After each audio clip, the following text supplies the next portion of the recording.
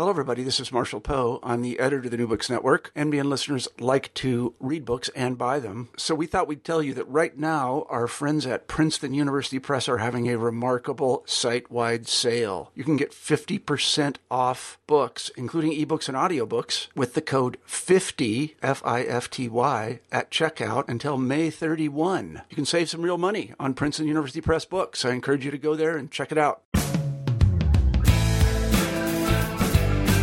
Hello everyone, and welcome to New Books in National Security. I'm Paul, the host of the channel.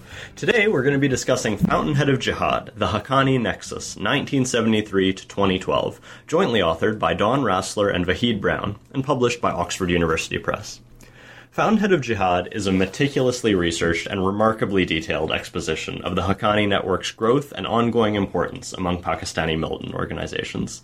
Beginning with an expansive history of the Haqqani family's background and subsequent emergence as a critical linchpin in the Pakistani, and by extension US, anti-Soviet efforts in Afghanistan, the book goes on to cover the Haqqani's present operations, including its involvement in attacks on NATO, Indian, and government forces in Afghanistan. By shedding light on a group that, while sometimes mentioned in news media, is largely unknown to non-specialists, Fountain of Jihad is a majorly scholarly contribution to the subject of South Asian extremism. The book is in large part based on fascinating primary source material, much of it gleaned from seized documents contained in the US military's Harmony database, and media produced by the Haqqanis and other militant actors. Those interested in Pakistani intelligence's relationship to extremism, the past and future of militancy in South Asia, and terrorist modus operandi more generally will all benefit from a close reading of Fountainhead of Jihad. After reading the book, I also believe that some familiarity with the Haqqani network is a prerequisite to understand the emergence and continued existence of Al-Qaeda and its affiliates. While insurgency rages on in Syria and Iraq, and attention on South Asian terrorism has waned somewhat, I have little doubt that the Haqqanis will continue to be a key actor in the great game between Afghanistan, Pakistan, and India, long after the demise of ISIL, Jabhat al-Nusra, and other more recent additions to the Sunni militant scene. Among both scholars and practitioners, the counterterrorism community would be well advised to have a thorough understanding of the Haqqanis, and I suspect there is no better source to acquire this understanding from than Fountainhead of Jihad. Hi, Don, and welcome to New Books in National Security. It's great to have you here to talk about your book. Hi, Paul. Thanks for the opportunity. Looking forward to it. Absolutely. So I was thinking perhaps you could start us off with a little bit about yourself and how you came to study this particular field. Sure. So I work at the Combating Terrorism Center at West Point and in the Social Sciences Department there. I've been there since 2008. And while at the CTC, most of my research has been focused on South and Central Asia, looking at groups like the Haqqanis. I also work a lot with U.S. Special Operations Command and manage a program that works to get information declassified and put out to the public to help us understand different organizations like the Haqqanis or Al-Qaeda. Prior to coming to the CTC, I worked in defense consulting as well as on the Capitol Hill down in D.C. for a little while. I also have a background working and living in India for a human rights organization. So sort of an eclectic background. Master's in international affairs with a focus on security policy. How I got into the terrorism studies field is it was a topic that I had a long interest in, and the opportunity to apply and eventually work at the CTC arose. And it's this entrepreneurial place. And so for a younger person like myself, it was a great opportunity to create and do interesting things. And that's a little bit about how I got to what I'm doing, as well as the book. So, how did you come to begin work with Vahid Brown on Fountainhead of Jihad? Yeah, so when I started at the CTC, Vahid, the center's a small place, and Vahid, the center was founded in 2003, and Vahid in about 2005 started to work with the CTC on a bunch of different projects. Vahid has a unique skill set. He's an Arabist, so he has Arabic language skills as well as Farsi, and so Vahid was working on different projects. And when I came to the CTC, I was asked to set up a South Asia research portfolio. Vahid had done a lot of work in that area. He'd also looked extensively at the history of Al-Qaeda. And so, in beginning to set up that program, I reached out to Vahid. We had a variety of different conversations about potential topics that we could pursue as a center, as well as collaboratively, that we thought would, inform key debates, and also, trying to identify what the strategic gaps were in the literature. One of the main first projects that we actually worked on was in 2007 or in 2008, looking at the early evolution of the Tehrik-i-Taliban in Pakistan and the role of Baitullah Masood. And then after that, Vahid and I began to understand that, through that work, really the importance of the Haqqanis, and that there was a huge opportunity to provide value and contribute to that problem set. And so Vahid and I just embarked on a multi-year journey to do that, which was exciting and involved, at least for myself, travel to Afghanistan and seeking out, identifying different primary sources, and just trying to push that conversation forward as much as we could. And Vahid and I still try and work on different projects together, or at least talk about them. And it's been a pleasure to work with him. That's great. So the introduction sort of spells out the meaning behind the title and the subtitle of the book really nicely. I understand that Fountainhead of Jihad is the English translation of Manba al-Jihad, which is the name of the Haqqani Network's media studios, but there's a lot of other things going on in that title. So I was hoping you could unpack for us the various meanings of those key words in the title: Fountainhead, Jihad, Nexus, and so forth. Sure. So when we were thinking about the title for the book, the name Fountainhead of Jihad just jumped out to us because, Fountainhead, Manba al-Jihad, or Fountainhead of Jihad in English, came from, it's not just the name of their media studio through which they release digital products since about 2004 onwards and to this day.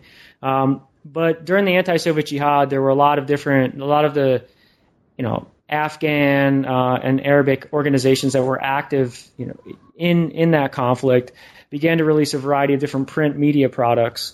And so there was this whole community of publishing houses, and the Haqqani Network from 1989 to 1993 actually ended up releasing 3 different magazines, monthly magazines, different versions in Arabic, Urdu, and Pashto. And so there's thousands of pages of primary source material. And the name that the Haqqani Network decided that, how they decided to brand their organization in this, or at least the magazine, in Arabic and in Pashto, was Manba al-Jihad. And so Fountainhead, and the title comes from the name of the actual magazines that the Haqqanis produced themselves during this period, and sort of the title that they selected, I think, says a lot about the role that they viewed their organization playing in the region, not only at that period but also potentially into the future, which is something we try to unpack in the book. In terms of jihad, there are many different interpretations of the term jihad, as we explain. In terms of, on one level, it could mean strife or internal struggle, sort of on a personal level. Jihad can also mean violent, sort of militant action. And the Haqqani Network, at least in terms of how they characterized jihad in their magazines, was, about combat and violent action. And the different institutions that they set up were geared to educate people and prepare people to think about why this type of activity was needed. In terms of Nexus, so the Fountainhead of Jihad Haqqani Nexus, we thought long and hard about the Haqqani. Typically people describe the Haqqanis as the Haqqani Network. And we believe that given the organization's unique role and the role that the group has played over multiple decades, acting as a strategic enabler or a connector between different organizations, that we thought it was important to highlight and sort of shift the debate a little bit and to highlight this nexus role that the organization played and continues to play across different communities. 1973 to 2013. We selected that date range because most of the analyses of the Haqqani network prior to, with few exceptions, prior to the work that me and Vahid did, really focused on the starting point of analysis was the anti-Soviet jihad from 1979 to 1989. And most sort of narratives pick up sort of in the mid-1980s, particularly when Jalal al-Haqqani really had a relationship with the United States.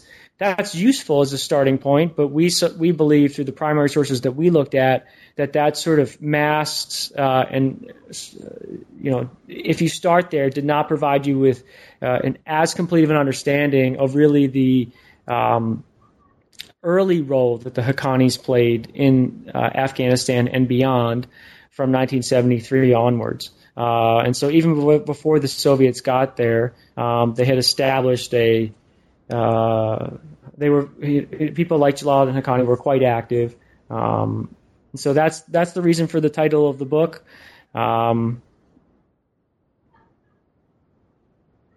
Thanks, Don. So I also really appreciated your extensive citations and your reliance on so many primary sources. You had a lot of citations from seized documents that are contained in the U.S. military's Harmony database, as well as media produced by the Haqqanis themselves and other militant actors. Can you tell us a little bit about your methodological approach to the project, and what was the experience of working with these sort of very unique sources? Sure. So when we began the project, one of the things that, Vahid and my goal was to cast a net as wide as we could to try and seek out literally everything that we could get our hands on in terms of like the discovery phase of the project for the about the Haqqanis or produced by the Haqqanis or groups and organizations that might have something interesting to say about the organization. And so in that process, we, given some of the work that we do, we do and have done at CTC, we look at capture battlefield documents, material recovered in places like Iraq and Afghanistan, and working with different partners within the Department of Defense. We have some of that material declassified and pushed out for release. And so that was an initial place that we went to try and look for information about the Haqqanis. And within the primary database that this information is stored in, which is called the Harmony database, what we found was that there was a lot of information about the Haqqanis. This information was captured at safe houses associated with people like Jalal al-Haqqani and his key lieutenants during the early days of the U.S. invasion in October and November of 2001. And what was interesting about this information was that it was primarily in Pashto and Dari. And so, in the early days of the invasion, U.S. focuses on Al-Qaeda and Arabic language material. And so, less attention and priority was given to studying or looking at the Pashto and Dari material, even though it was associated with people like, Jalal al-Haqqani, even letters penned by him and signed by him and his commanders. So there was a less emphasis given to that material. So what we did was went and studied that material and tried to pull out as much material as we could. So that was one source of information in terms of primary sources. The other main source was the magazines that I mentioned that were produced by the Haqqani Network from 1989 to 1993. What was interesting about that information, that batch of documents, is that this material was, the Haqqanis played such an important role in Afghanistan, over multiple decades, and particularly after 2001, and as a formidable foe for the United States and coalition partners. Yet this material was publicly available at a library in Kabul, and actually through a twist of irony is that the material was being digitized by an endowment paid for through the National Endowment for Humanities. So a U.S. entity, one part of the government, paying to digitize this, the collection of this library in Kabul, and yet nobody was really studying this material, given, which is unfortunate because, the strategic role that the organization was playing. We also looked at a variety of different memoirs that were produced by al-Qaeda-linked fighters, foreign fighters, as well as some local fighters who were active in Afghanistan and Pakistan during the 1980s and 1990s and the present day. So using some of those primary sources, we tried to triangulate different perspectives. We also found some memoirs of, foreign fighters who had embedded with the Haqqanis, somebody like Abu Walid al-Masri, whose real name is Mustafa Hamid. His lengthy autobiographical, notes about his direct experiences fighting with the Haqqanis in the 1980s and 90s. We also looked at secondary source material, and so everything that we could find in English, other European languages, because there's been some interesting court cases of foreign fighters who had operated with al-Qaeda figures who had Haqqani connections. We also conducted interviews with as many people as we could, specialists who had, with a lot of field work in the region, other academic specialists, people who work for the government, different military communities who have experience combating or operating in Haqqani areas. So that's sort of the material that we were able to look at. In terms of methodological challenges, I would be remiss if I did not mention that, while we tried to push the ball forward in terms of making the Haqqanis the focus of study and enhancing, the collective understanding about this group, there's still a lot of work that needs to be done. And what other information that would have been nice to have, which would enhance further follow-on studies of the Haqqanis, would be field research. As you can imagine, field research for people like Vahid and myself in Afghanistan or the tribal areas of Pakistan is a bit challenging. And it would be useful to hear sort of more current perspectives from Haqqani leaders or Haqqani commanders in their own words. I think that would be valuable. So that's one area that deserves additional focus. We've also heard rumor that Jalaluddin Haqqani has a diary, and I think it would be valuable, if that's true, and if that diary is eventually released, sort of his autobiographical text. I think that would be tremendously informative as well.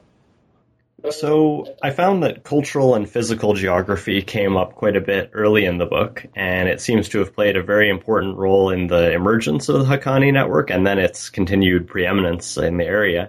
And you describe the world into which Jalaluddin Haqqani was born as a maelstrom of borderland violence, an area rife with armed defense of Pashtun independence, violent resistance to state meddling with tribal and Islamic customs, and large-scale mobilizations against foreign invasions, in the words of the book.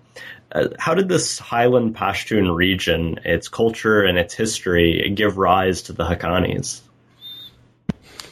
Well, just as you stated, there's a tradition that in that particular region of Afghanistan and in Afghanistan more broadly, of resistance to foreign invasion, foreign occupation, foreign influence.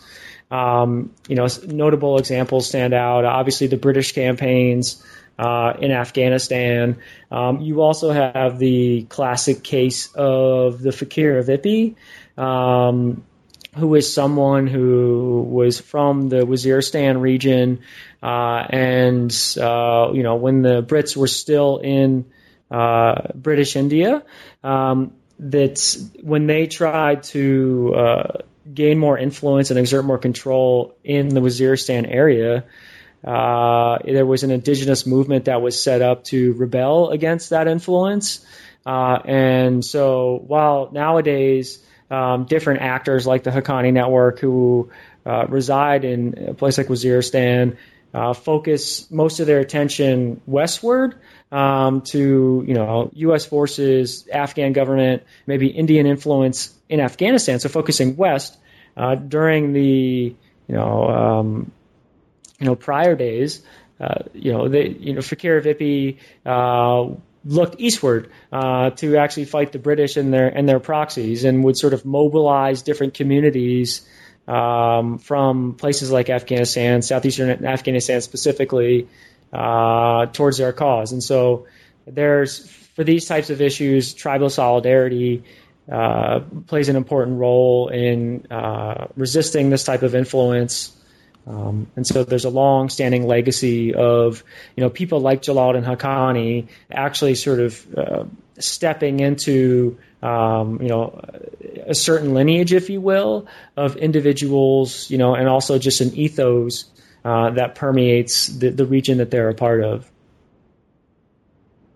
It seems like geography really plays a central role in terms of the Haqqani's strategic location vis-a-vis some key routes into Afghanistan. Is that the case? It absolutely is. And so, one of the, when we thought about the Haqqanis and tried to step back from what we were learning about the group, we tried to sort of, one of the things that we were frustrated with in terms of analysis of the organization was that, beyond there being actually very little developed work that had been done on the Haqqani Network's history, reaching back multiple decades, was that when you ask people about, why are the Haqqanis so influential? Why are they so resilient? Why are they the most lethal, described as the most lethal actor in Afghanistan, the most sort of strategic actor, described by some people because of some of the attacks they do in Kabul and whatnot. We were just really unsatisfied with the response, because the response we would normally get would be, oh, it's because the Haqqani Network has areas of safe haven across the border. Okay, well that's obviously important to have safe haven and easy access maybe to a place like Kabul. So what we tried to do is to think about it a bit more analytically and try to sort of see maybe potentially other reasons why the organization was so effective, not just in terms of the current campaign since 2001, but in prior conflicts as well. And there's a variety of different reasons that we came up with. One of them is one that you're pointing to, which is something that we characterize as geographic centrality. And so the Haqqanis, they have historically described themselves as primarily an Afghan organization or Afghan group. And they are, their identity, Jalaluddin Haqqani, his sons, they are Afghan.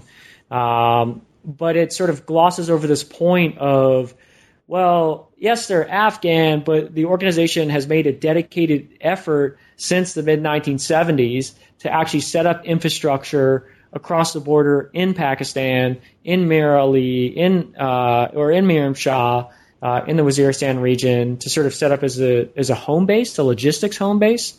So there's that safe haven piece. But what was interesting about it is that we looked at some of the transfer of material during the anti-Soviet jihad and sort of where hardware was going through. And there's an interesting account provided by a former director of Pakistan's Inter-Services Intelligence Directorate, which he discusses at length in a book that he produced, where he talks about how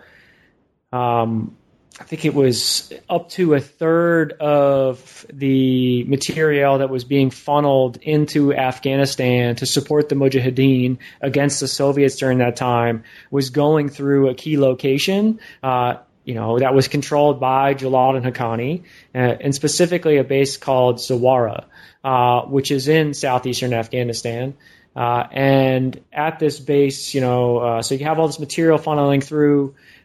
It's also an important location that the Pakistanis actually decided to reinforce when it was attacked by the Soviets, and to reportedly they also sent personnel there, which was also a first for them to do. So there's that issue. That's the historic component. You also see it's not really being an accident that when people think about, all right, well, what led sort of the conditions that led to the fall of the Afghan government to the Mujahideen in the early 1990s, one of the catalysts for and major events that sort of preceded it was the fall of Host Garrison in the province of Host in Afghanistan. And Jalal, that's territory controlled by the Haqqanis, and so there's this rich history of sort of resistance, but also a lot of materiel, and also this interesting place where you have this collection of geographic centrality in terms of, a lot of this is also involved with Jalaluddin Haqqani's views on his open-mindedness to allow different types of fighters to embed with his organization and his network, and doing so early on, which made them also more effective.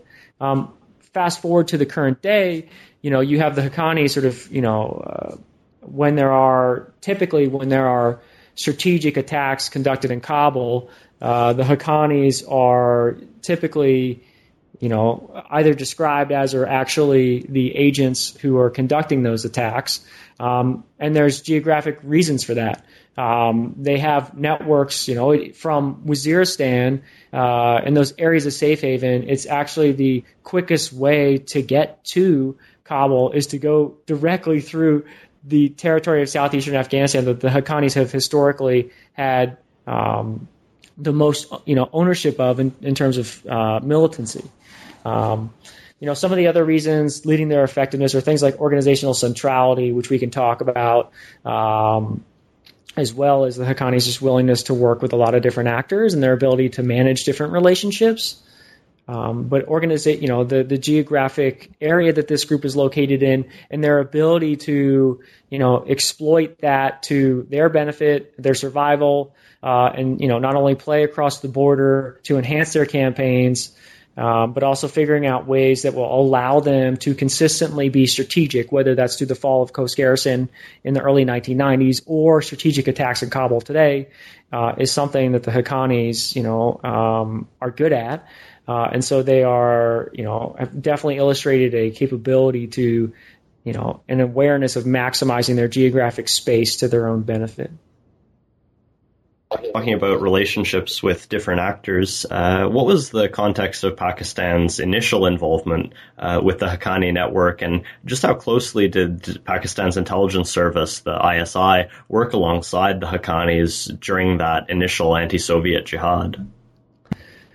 So the Haqqani's connection to the Pakistan security establishment, and particularly its military, its Pakistan's army, and even more specifically Pakistan's Inter-Services Intelligence Directorate, reaches back quite far, actually. One of the areas that would be useful to know for there to be additional sort of primary sources or evidence is the period of the late 1970s. There are some indications that Jalal and Haqqani's relationship to that establishment reaches back to that time period. During the anti-Soviet jihad and that conflict, the ties were actually quite rich. And I'll give you some examples. There's primary source documentation, actual letters that were addressed to the Jalaluddin Haqqani, as well as his group in general, that talk about, there's, one example is was a request that was sent saying, these following, 3 Punjabi, Pakistani military officers, would like to embed with you and fight with you in Afghanistan as part of the Mujahideen. Please allow them to do so. So this is a letter that's sort of coming, directly from Pakistan's military, just notifying or sort of requesting Haqqani to support this. Again, it's a different time and place. During the 1980s, you also have late 1980s, the United States actually supporting Jalaluddin Haqqani.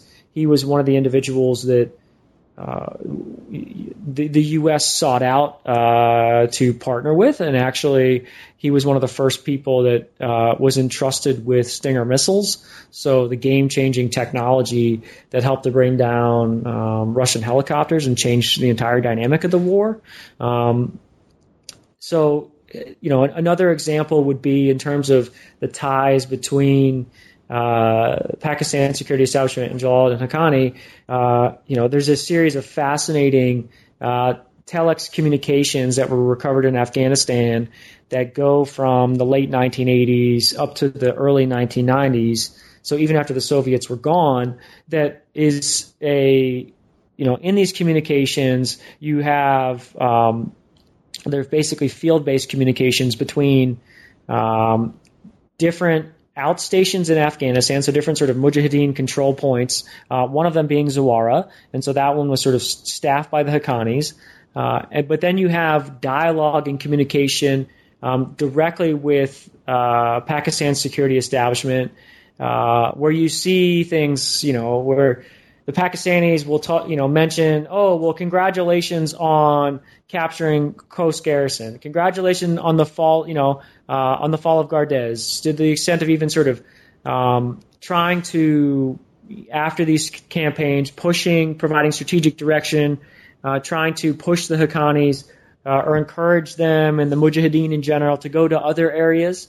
So that's one element. You also have indications of funding being paid at that time, and that's documented in those communications. You also have, support would range to even trivial things like we need more sandals and fuel, for our generator. So a lot of what the Haqqanis needed appears to have been supplied by Pakistan and its different partners at the time, potentially the United States, and other states. So that's the historical component. And then when you sort of enter into the 1990s, you have people like Hamid Gul, who is another director of Pakistan's Inter-Service Intelligence Directorate, being on record stating that when he wanted when his son went to go fight in Afghanistan, he made sure that his son went to fight with Jalal al-Haqqani. Now, it's you could imagine that, at least in theory, the director of this important institution in Pakistan would not let his son just go fight with average Joe. It clearly illustrates that Jalal al-Haqqani was somebody that was trusted, was sort of in the inner circle, at least within for somebody like Hamid Gul, and that he believed that maybe that was the best person that his son should go fight with. In terms of current day and the relationship between, or at least the relationship between the Pakistani security establishment and the Haqqanis since 2001, this has been a bit of a, looking into this issue is a bit like looking into a black box. Both organizations are covert organizations. And so it's hard to establish with great fidelity what exactly that relationship looks like. However, there are various, pieces of information that elucidate the contours of that relationship, or at least what we think the contours of that relationship are. For example, there are, and this is, in newspaper articles like the New York Times, about, after the Indian embassy was attacked with a suicide car bomb in 2009, in which the Indians' defense attaché was killed, which was a strategic attack, sort of a signaling attack. It's basically, warning the Indians to sort of limit their influence, stay out of Afghanistan. According to these open source reports, which are based upon, I think, cell phone intercepts, the Haqqani commanders were talking in communication with ISI agents, and the paper seemed to suggest that they were receiving direction from Pakistan's intelligence service to conduct this type of attack. It seems that this was the period that the Haqqani network's relationship with the forerunners of the individuals who would eventually become al-Qaeda began to emerge. What was this initial relationship between the Haqqanis and these individuals like, and how has the Haqqani network's relationship with al-Qaeda persisted to this day? So that's actually one of the interesting things about the Haqqani network, is that when we started to look back into their history, one of the things that we found tremendously interesting was that there was this narrative that existed about al-Qaeda and its early history and the history of sort of the Arab foreign fighters in Afghanistan, active during the anti-Soviet jihad. The predominant narrative was that, these fighters and, Al-Qaeda specifically, after being founded in 1988, sort of were primarily partnered with Gulbuddin Hekmatyar and Abdul Rasul Saif, so sort of two other Afghan Islamists, leaders, Mujahideen party leaders, and the foreign fighters, as well as Al-Qaeda after it was formed, certainly had relationships with these two individuals. But what was interesting was that the Haqqanis actually played we argue in the book, a more important role in terms of the early development of Al-Qaeda than those two individuals. And we argue that that's the case because when you actually look at the early operational development of sort of the proto-Al-Qaeda, so groups like the Maktab al-Khidmat, the Afghan Services Bureau, as well as just the specific, activity of key personalities. For example, I mentioned Abu Walid al-Masri.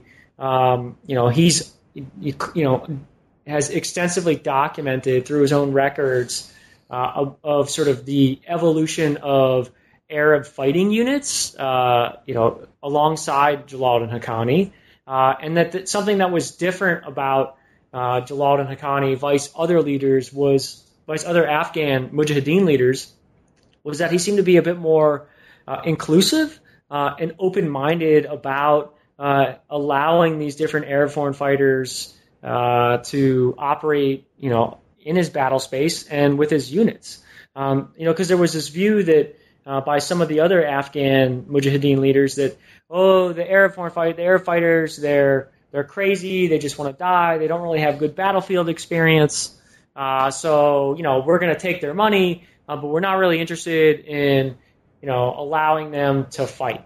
And Jalal al-Haqqani is on record as early as 1981 in a speech that he made in the UAE, where he talks about, encouraging young Muslim youth from that part of the world to come to Afghanistan and to come to fight with him. That wasn't a message that at that time that, at least as we understand it, that other Afghan Mujahideen leaders were making.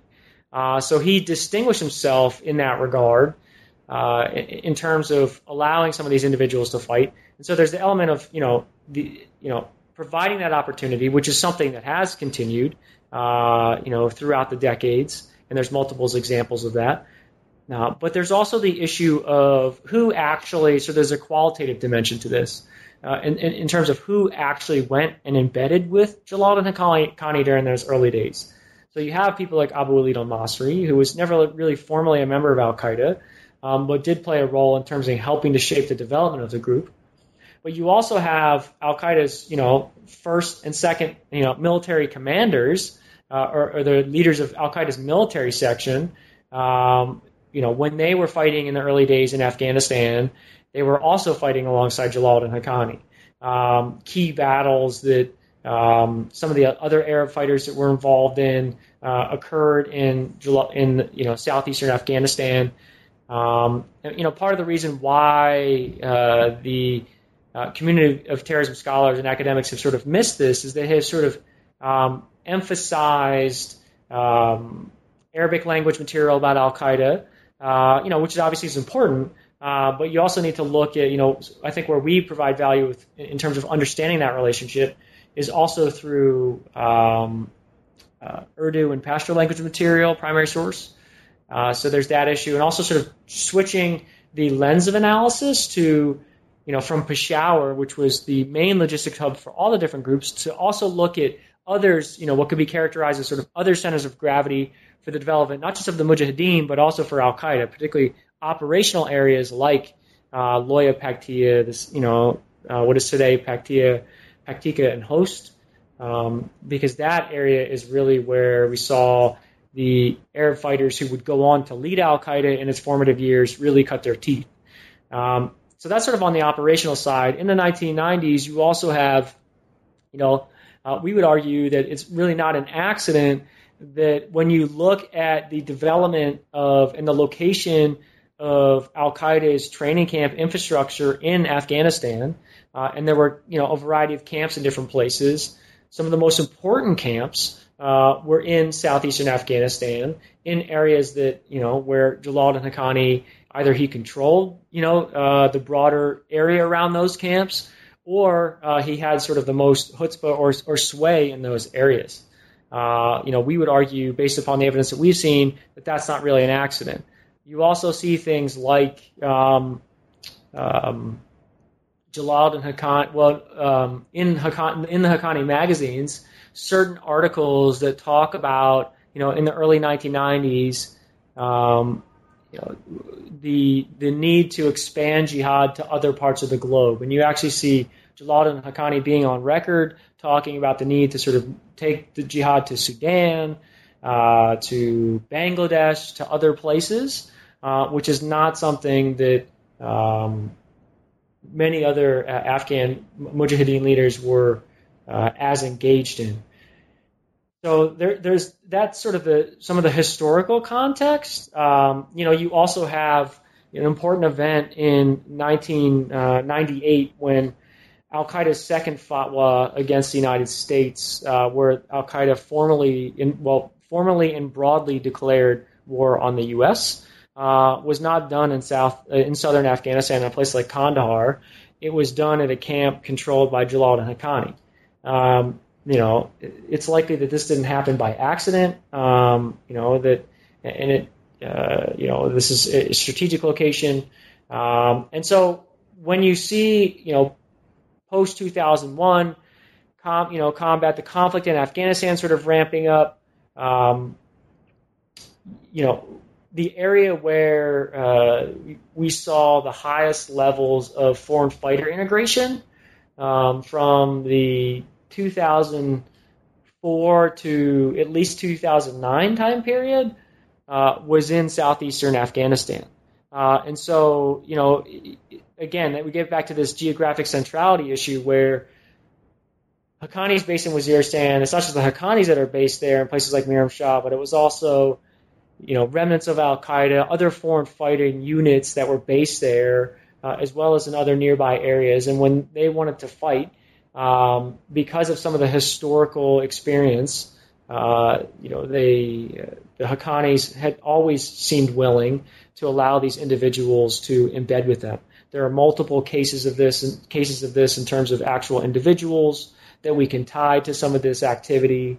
A good case is a guy named Abu Nasir al-Qahtani, who was an Saudi Al-Qaeda member, who was actually arrested in 2005, was held by U.S. forces, escaped from custody, went back to Waziristan, continued with his fight in recruiting people, training people, to include foreign fighters who wanted to conduct attacks against European countries, and then was eventually arrested again, conducting video surveillance of a forward operating base called FOB Salerno in Host in southeastern Afghanistan. So we see there being operational ties. And some people, the debate really is, so there's clear tactical and operational collaboration. And really where there's a disagreement in the sort of analytical community is about to what extent the Haqqanis have had a strategic relationship with Al-Qaeda. The case that we make in the book is that by, some of the ideas that were articulated, by Jalal al-Haqqani and others, not only does there appear to be some sort of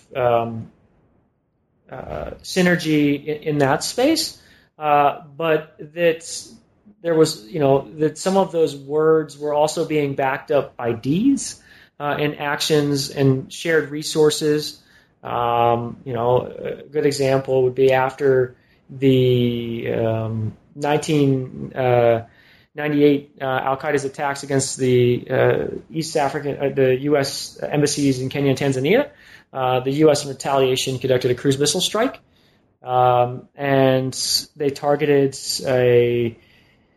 Al-Qaeda's training bases, and the Haqqanis are on record talking about that some of their fighters actually died in those cruise missile strikes. So you sort of see that collaboration even during that period. You describe the Haqqanis as having enormous value and importance to the Pakistani state in terms of their ability to kinetically strike Pakistan's opponents, like you mentioned, the attack on the Indian embassy, and to broker cooperation among the various militant organizations in northwest Pakistan. But this arrangement seems to come with some very serious risks for Pakistan, which is waging its own war on al-Qaeda and the TTP, and has to, at the same time, manage its alliance with the United States. Can you tell us a little bit more about this balancing act that Pakistan has to perform in its relations with the Haqqanis? Sure. Yeah, I mean, it is a challenging balancing act for Pakistan. When we typically think about Pakistan's relationship with the Haqqani, we typically think about it with respect to Afghanistan, and sort of the Haqqanis being a historical and current tool for Pakistan and security agencies to project influence, power in Afghanistan, and to signal to various actors like the Indians about their activity. That's important. But another dimension to this, which sort of is usually treated in less detail, is the sort of relationship between the Haqqanis and Pakistan with respect to Pakistan, and particularly with respect to the tribal areas. And so the Pakistani security establishment lacks influence in a place like Waziristan, and in order to mediate with different entities to try and manage militant activity, and particularly anti-state activity, so conducted by entities like the Tehrik-i-Taliban Pakistan, the TTP, who are waging a jihad, a war against the state of Pakistan because of the perception of Pakistan's security relationship with the United States, as well as Pakistan's meddling in the Waziristan region and actual conflict that it's conducted against these different organizations, to sort of help broker and for the state to manage some of that activity. You see, and there's numerous documented examples of Pakistan actually working sort of in a by, with, and through the Haqqanis, with key Haqqani figures sort of serving as mediators to mediate disputes, to try and get hostages released. And so, you have this dynamic where Pakistan's in a difficult place because it has, this historical relationship with Jalal al-Haqqani, with the Haqqani network. The Haqqani network has proven itself to be at least at the surface level, a reliable and sort of trusted partner because of its ability to conduct strategic attacks like the Indian embassy attack or other sort of engagements. So it's useful in that regard, also useful, on the Pakistan side of the border, as I mentioned. Yet Pakistan faces a significant militancy problem in terms of its anti-state actors. And so why this is difficult for Pakistan is because groups like the TTP or elements of the TTP, which is basically an alliance of different sub-tribally organized units, which are usually geographically organized as well. Elements of the TTP will plug in and fight, gain combat experience in Afghanistan, working with the Haqqanis. And so the Haqqanis are also in an awkward spot where they're sort of live in the same area as the TTP and need to sort of be on good grounds with some of the TTP actors and the state of play in that region, and form alliances to do that. Yet for Pakistan to exert influence, in Afghanistan, in the Waziristan region, it also needs to rely on the Haqqanis. And the unfortunate thing, what makes this even more challenging for Pakistan is that it appears as though Pakistan does not have many other good options to play the type of role that the Haqqanis play in Afghanistan or in Pakistan. And so what Pakistan has been trying to do is to walk this fine line between, pursuing a security policy that sort of differentiates, or at least historically tries to differentiate between good and bad sort of Taliban or good and bad jihadi. But the challenging part of that is that these organizations, they collaborate on one side of the border, yet, in theory, they don't collaborate on the other side of the border. but that's not entirely the case. So how do you manage this spillover? And Pakistan does not, despite some of the things that it says, it doesn't want to go in and fully go after the Haqqanis because I think there's a recognition from their side that doing so would stir up an even bigger hornet's nest, an even bigger problem than they can handle. So what they've been trying to do is to chip away at their sort of anti-state militancy problem by breaking groups apart and using the Haqqanis as a method or, in some cases, tool to do that, or at least to communicate with other actors in that region. Things that complicate this and complicate the relationship are events like the assassination of Nasiruddin Haqqani, so one of Jalaluddin Haqqani's sons, outside of Islamabad in broad daylight. Still not really known who conducted that attack. People make the case that the relationship between Pakistan and the Haqqanis is changing.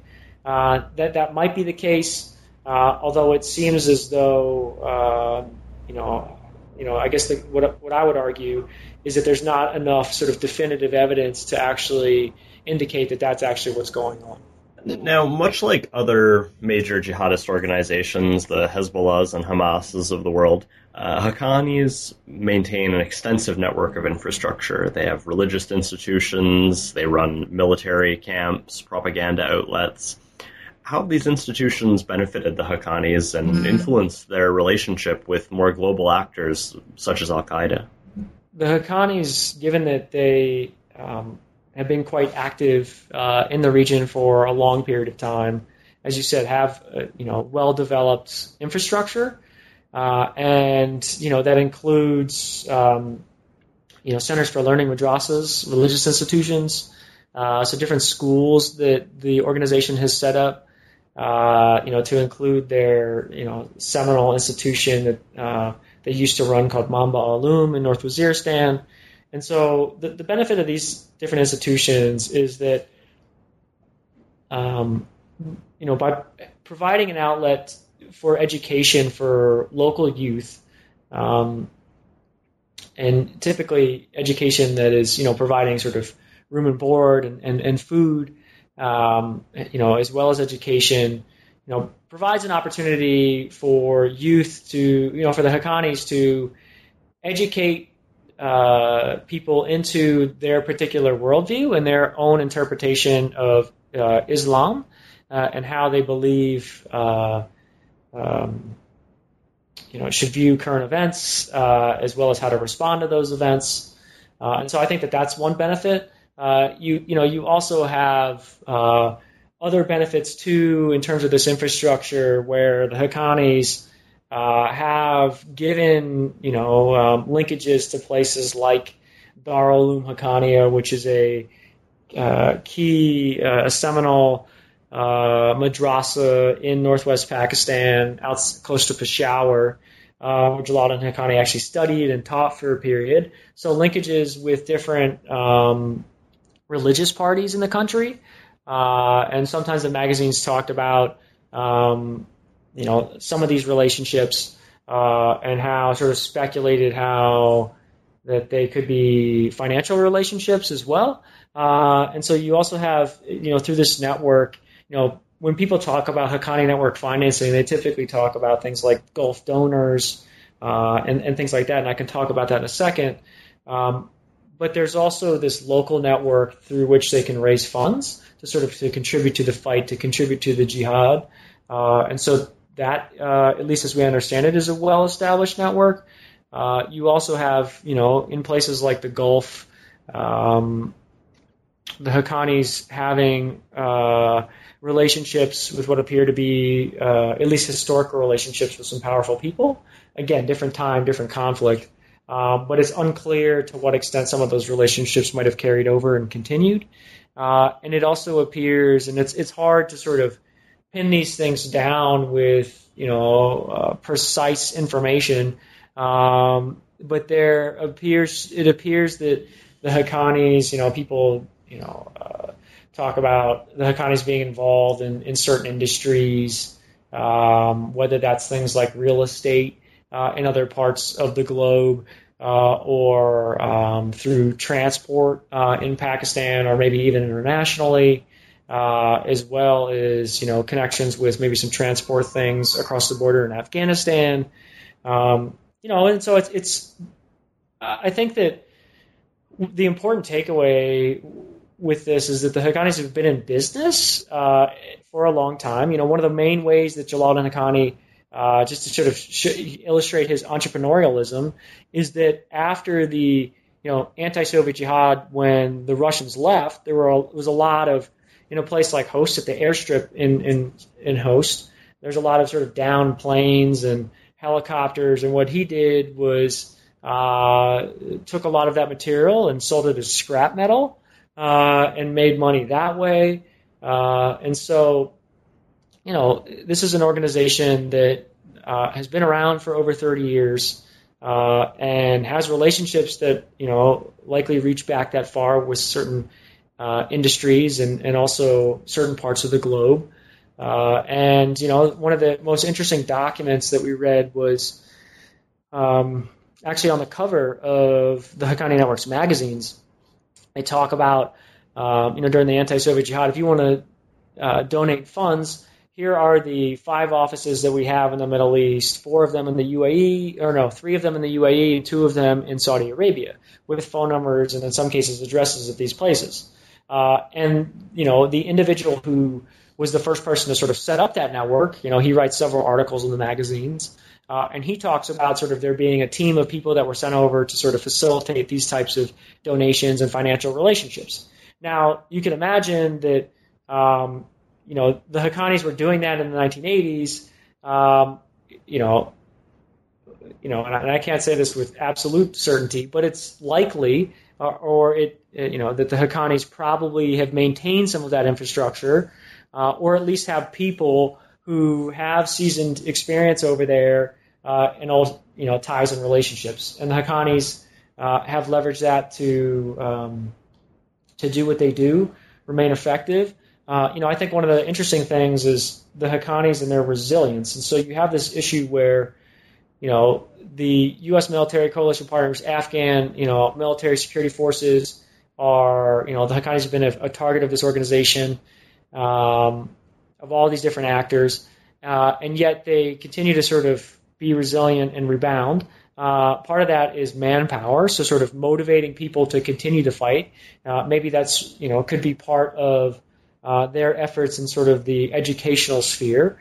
And then you also have the resources to be able to keep things going. And now, I'm not saying that this requires a tremendous amount of resources, but yet the organization has been able to continue operations and do so in a way that has been somewhat strategic in certain areas and difficult for the Afghan government and the U.S.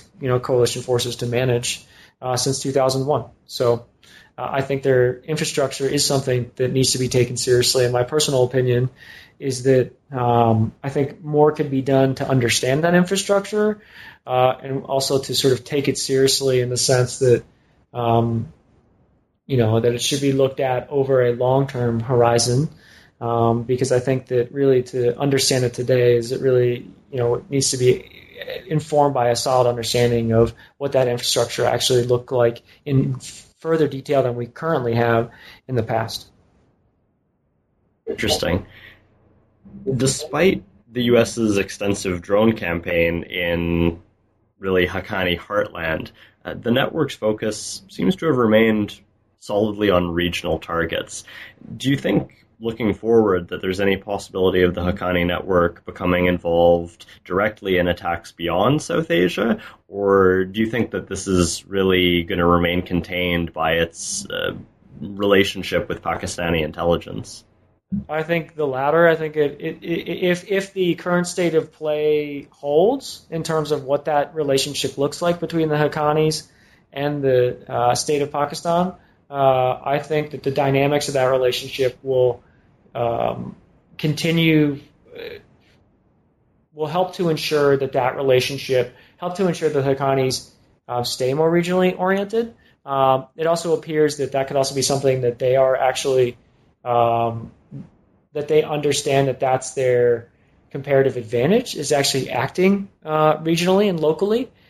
So that would be my read on that issue. However, I think another interesting question is, given 13 years of war, you mentioned the drone strikes, and the loss of an important variable here too is the loss of senior Haqqani family members and leaders. Nasir Haqqani, Badruddin Haqqani, recently detained in Afghanistan, Anas Haqqani, Haji Malik Khan in Afghanistan, a whole bunch of different individuals.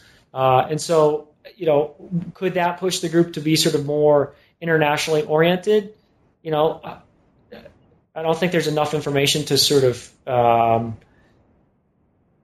come out with absolute certainty on that issue. I think that it's unlikely that the Haqqanis, even if they were to have that viewpoint, is that I don't see them acting in a way where they would be out front of an international attack or plot, unless dynamics changed in the region and sort of the status quo changed. So that would be how I would think about that issue. Is that in the Haqqanis, I think the important thing here is that they've also seemed to have continued to play a role as an enabler for organizations like Al-Qaeda and others, other transnationally motivated jihadist groups who want to operate outside of the region. And so, I think that typically when people look at this issue, they think, all right, well, is it Al-Qaeda? Would the Haqqanis go global? I think that's one way to look at it, and that's important. But I also think it's important to sort of think about this issue and this question in terms of like a system where, there's a division of labor where you have entities like Al-Qaeda who benefit from the relationship with the Haqqanis in a local, regional context, and have historically, and while the Haqqanis might not be the agent conducting an attack, they, from, maybe another helpful way to think about this is from a material support perspective, is that sort of looking at it through the lens of, all right, well, the Haqqanis through various periods of time have provided material support to Al-Qaeda, who has directly been implicated, and involved in those types of international attacks. So I think division of labor is important to think about with respect to this issue.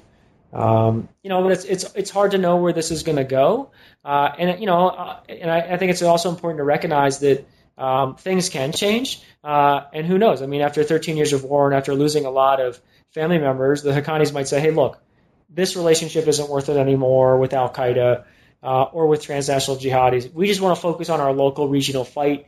Let them do their thing. Maybe we'll still maintain relationships." And so, and that could even be what the relationship looks like today. It's just hard to to sort of really make a judgment on that because of the lack of information, at least that exists in the open source, to inform that question. Well, it's been a fascinating discussion, Don. I'm wondering if you might let us know what's next for you. Any upcoming projects? Sure. Well, I have my hands in a variety of different projects at the CTC. Editing some work looking at evolution of Al-Qaeda in Iraq's financing. Also helping out with a piece that looks at the evolution of Central Asian jihadist groups active in Afghanistan and Pakistan since 9/11. And I've also sort of emboldened by our Haqqani research, or at least inspired by it, I've also been involved in an effort to acquire primary source material produced by other Pakistan and Afghanistan-based militant groups, historical and current material. And so I've been, what we're trying to do is to set up, a collection of material, which I think would complement other efforts that are going on from other scholars who are working on similar projects. Personally, in terms of other research, I'm interested in looking at the evolution of transnational terrorism from Pakistan-based groups and to look at it historically. And I hope to do that within the next year or two. Interesting indeed. Well, thank you very much, Don, for joining us on New Books in National Security. Thanks, Paul. It's a pleasure.